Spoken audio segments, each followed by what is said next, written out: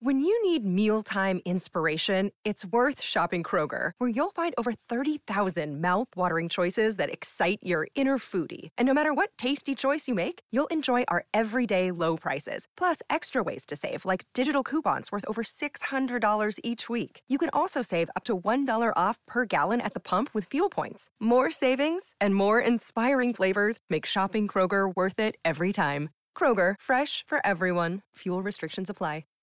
Hello, I'm your host Elise, and welcome to This Day in History. It's September 28th, and on this date in 1918, Hitler may have had a brush with death. It was an incident that would go down in the lore of World War I history, although the details are still unclear. On this day in 1918, a British soldier named Henry Tandy, serving in France, reportedly encountered a wounded German soldier. Finding himself unwilling to shoot a wounded man, he let the soldier go. Who was the German Lance Corporal Tandy spared? It may have been a 29-year-old Adolf Hitler. Later, a photograph of Tandy carrying a fellow wounded soldier was turned into a painting in commemoration of the Allied war effort.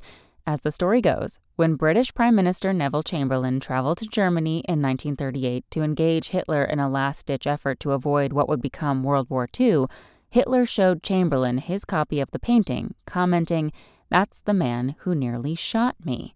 The authenticity of the Tandy-Hitler encounter remains in dispute, though evidence does suggest that Hitler had a reproduction of the painting as early as 1937, a strange acquisition for a man who had been furious and devastated by Germany's loss in World War I.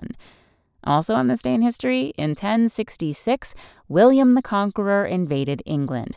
And in 1989, former Philippine President Ferdinand Marcos died while in exile, 3 years after being driven out of the country. Thanks for listening. That's all for Today in History. Make sure to rate, review, and subscribe on Apple Podcasts. Tune in tomorrow to learn a little bit more about the world around you.